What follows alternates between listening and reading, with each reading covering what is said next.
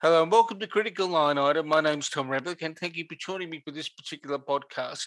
One of the biggest issues over the past 12 months and indeed over many decades has been the way in which women have been treated in workplaces, the way in which they've been harmed in various different ways. And joining me today is the author, an extraordinary author, in fact, of a new book called On Reckoning, Amy Remeikis. Amy is a political reporter with The Guardian, but she's also written On Reckoning recently, and she'll take us through what On Reckoning is, but also what the experience is about writing about personal trauma and about things that actually resonate, not just when they occur, but many, many, many years after. Amy, thank you for joining me.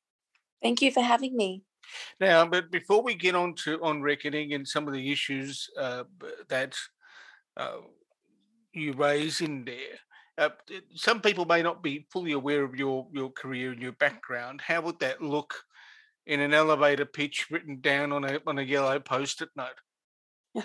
I started journalism in the regions. I was a radio and television reporter in the regions. I worked in Tamworth throughout regional Queensland. I moved to regional newspapers in Queensland at the Sunshine Coast Daily in what used to be called APN.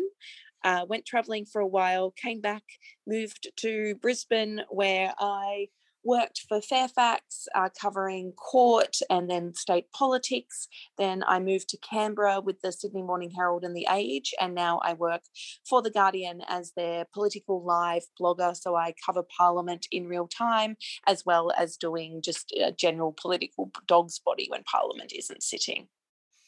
Now, with The Guardian, you published an extraordinary piece that I read about something that sold a rape that happened to you. Before we get on to On Reckoning, which is a part of a continuum of you talking about these issues in print and on television and elsewhere, take me back to the first piece you wrote.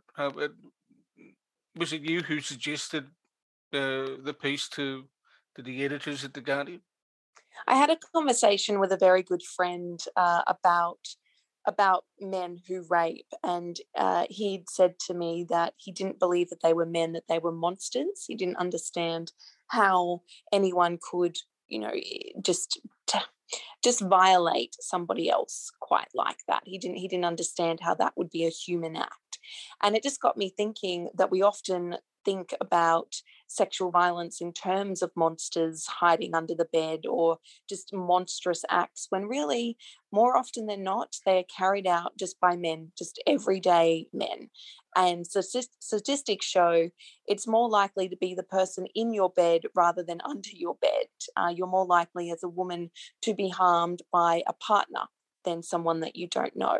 So it got me thinking, and I wrote that piece in kind of answer to that because I was raped, and then I was later 10 years after my rape, I was again grabbed off the street by a man who had seen me walk past a pub and decided that he liked my hair. So he tried to follow me home and grabbed me on my way home. And neither of those men were monsters. They were just men who decided that they could take ownership over me in that particular moment. So I wrote the piece quite quickly and sent it in to the lovely people that I work with at The Guardian. There's pretty big separations between comment and editorial. Yeah. So I'd sent it to the people who did comment, and they very kindly published it for me, and it got a pretty big reaction. This was before Yep. all of the stuff happened in Parliament with Brittany Higgins raising her allegations.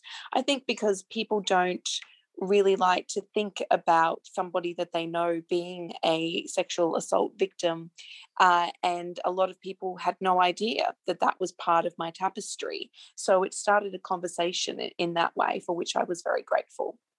Okay, you said you wrote it quickly, right?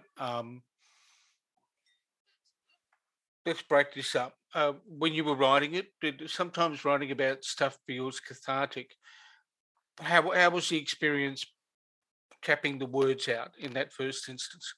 I think when you're writing about trauma in particular, it never particularly feels cathartic because it's not something that you ever get out of you. It's part Okay. of you. It lives within you.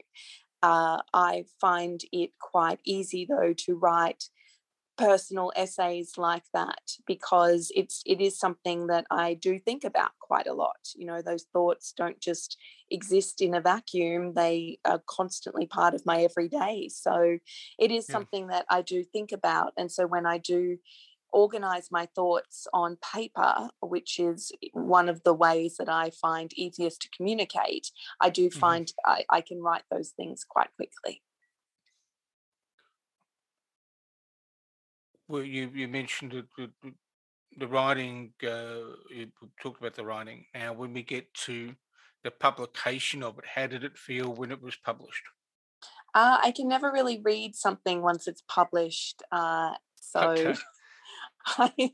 it's the same. I can't watch myself on television or listen to myself back after radio or on podcasts. And I find reading something that I've written, particularly when it is so personal, quite difficult. So I often leave quite a bit of space. So I just I'm just very lucky and very privileged to have a platform, and I try to use it for good. And I have experiences as a human that a lot of people share. So I Okay. kind of see it as my duty to give voice to some of those experiences.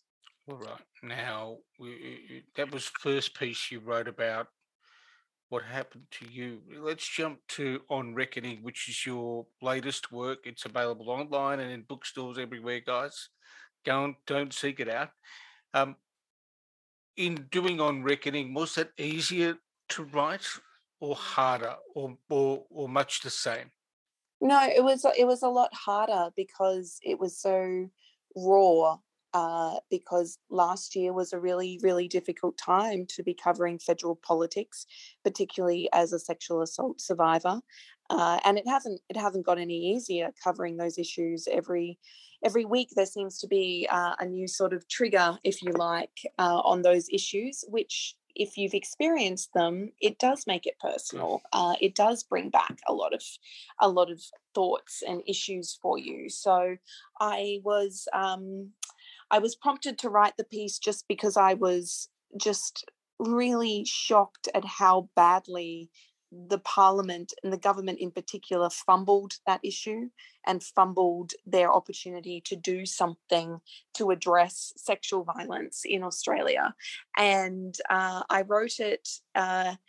I wrote it over a couple of weeks, but in one long line, I suppose. I was still working full time, so I was writing it immediately after work for a couple of hours, but it was exhausting because it was so personal and there was a lot of hurt. And I often found that I'd be crying as I wrote the words, just remembering what had happened in the parliament in that time, and just how many people still did not get what has been happening to women in particular for decades in Australia. This is not a new issue, and yet we keep having to have the same conversations.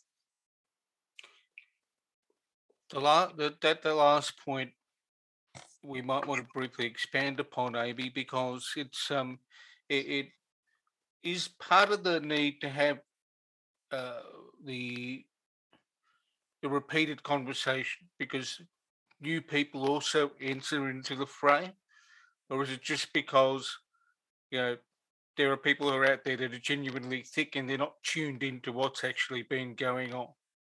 I don't think anyone is thick. I don't think that this has got anything to do with, people not being tuned in. It's just an uncomfortable conversation, and there are lots of Okay. people who don't want to have it. And it's not the fact that there's new voices, because the new voices are saying the same things that have been said. I'm not saying anything new that hasn't been said Yeah. for decades, and critics are not saying anything new that hasn't. The arguments against why we shouldn't be talking about this, none of this is new.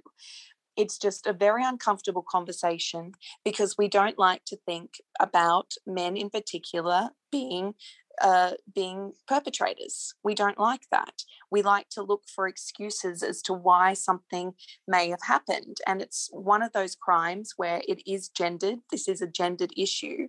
So it often turns into he versus she.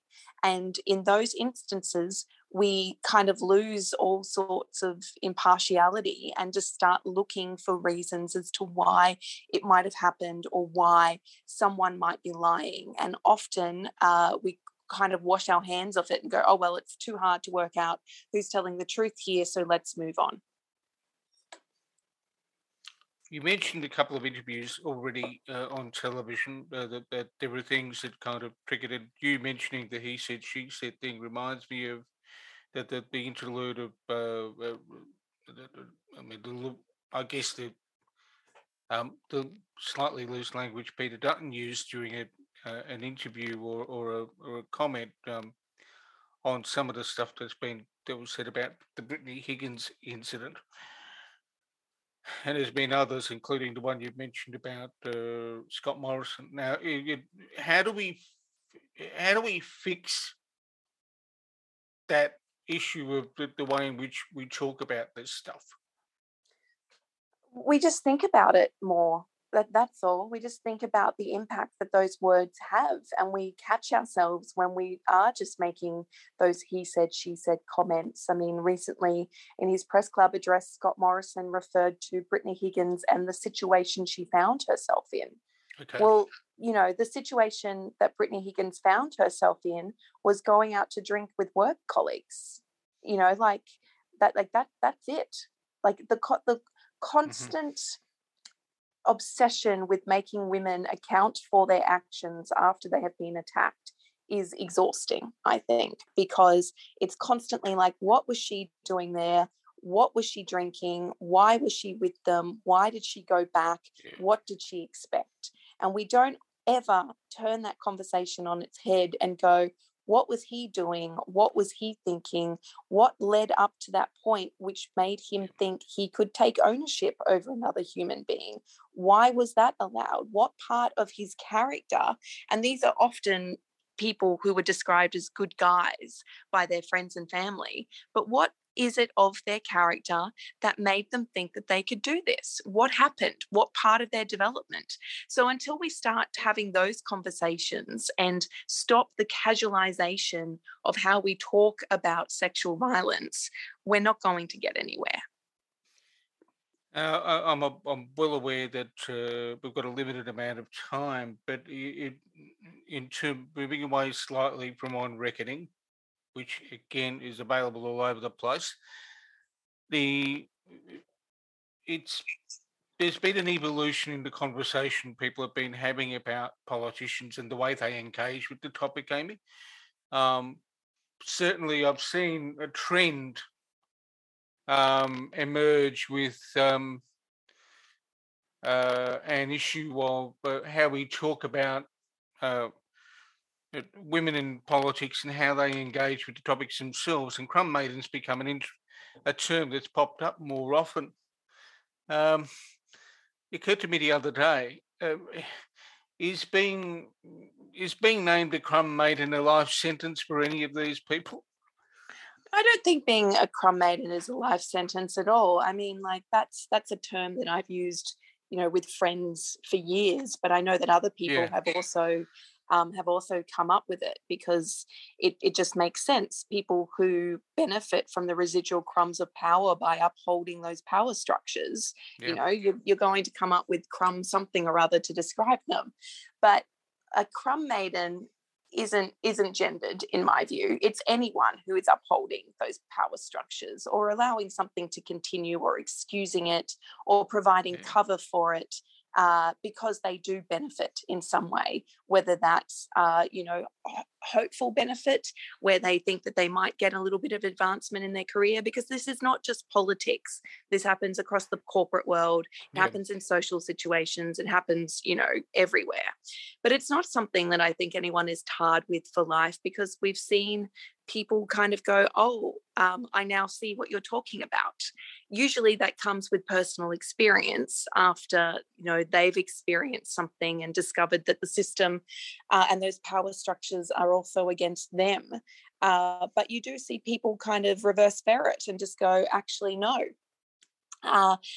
This isn't healthy. We do need to address this. So, yeah, being labelled a crumb maiden isn't a life sentence, but I also think it's very, very unhelpful when we have people jump in to sort of just delegitimize somebody's experience by jumping in and saying, oh, that's never happened to me. Well, okay, great. If that's never happened to you, you're very lucky. But why would you feel the need to jump in and try and cheapen the words of someone who is really raising issues within a workplace, a social situation, a school, parliament, whatever it is, by saying that it never happened to you? It doesn't do anything to help the debate. In fact, it tends to sidetrack the conversation, and we start talking about, people who haven't experienced these things rather than people who have. And in fact, it also ignores the fact that there are 25 million plus people in this country, and just somebody coming out there and saying it hasn't happened to them, that's only one person out of 25 odd million. Absolutely. And I mean, I understand that these experiences don't happen to everyone, but we do see, and I'm just going to use politics as an example because that's what I cover. Yep. We do see issues raised, and then we see people trotted out to all the commentary shows to talk about how they've never experienced that themselves. And I don't think that that is helpful, because if you've got a group of people trying to raise an issue, they should be given space. And politics, again, using that as an example, we know from the Kate Jenkins report into the parliamentary workplace culture that it is an issue for staffers, for politicians, for just people just attached to that building, that more often than not, particularly for young women, they will be sexually assaulted, harassed, or bullied in the workplace. So we don't need the people coming out and saying that didn't happen to me, when we know that it is happening to a very big group of people. They're apologising about it in the parliament this week. That's how big an issue it is. Just indicates a bit, and I think the Jenkins report also referred to the media as well, the media folks having similar experiences, particularly the female reporters, correspondents, commentators. I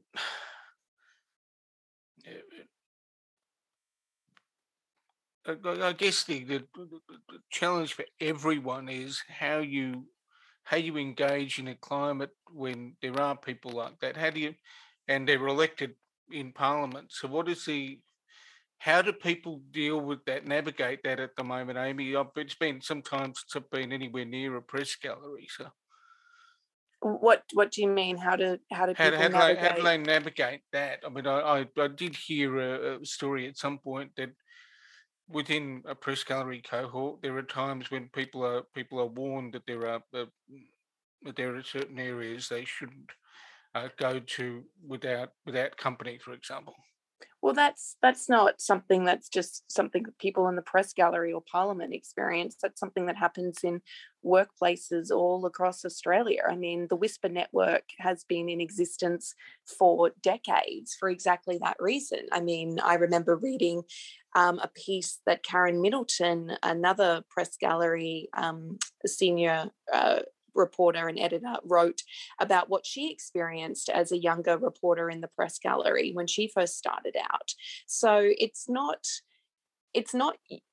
ubiquitous. Not everyone is having the same situation or the same experiences, but everyone does know about, things that they may not be able to report on for legal reasons, or they can't stack up, or, just no one will speak on it. This is not like there's some great big culture of protection happening either. A lot of this stuff can't be proved, and that's what makes it so difficult. So I think that in terms of how you navigate it the same way that you do anything. You call out what you can, You try and make sure that everyone is as safe as possible, and you just keep up the calls for accountability and for action.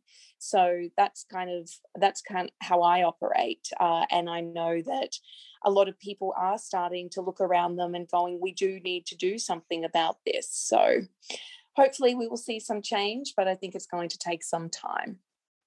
One final question before I let you go and do other things. You've got the world to conquer, I realise, but On Reckoning is a powerful piece of work. It's on par with everything you've done on the issue. What is your wish for that book? What would you like that book to achieve? All I wanted it to achieve, all as an essay, was that it said something worthwhile, and that it made some people realize that they're not alone.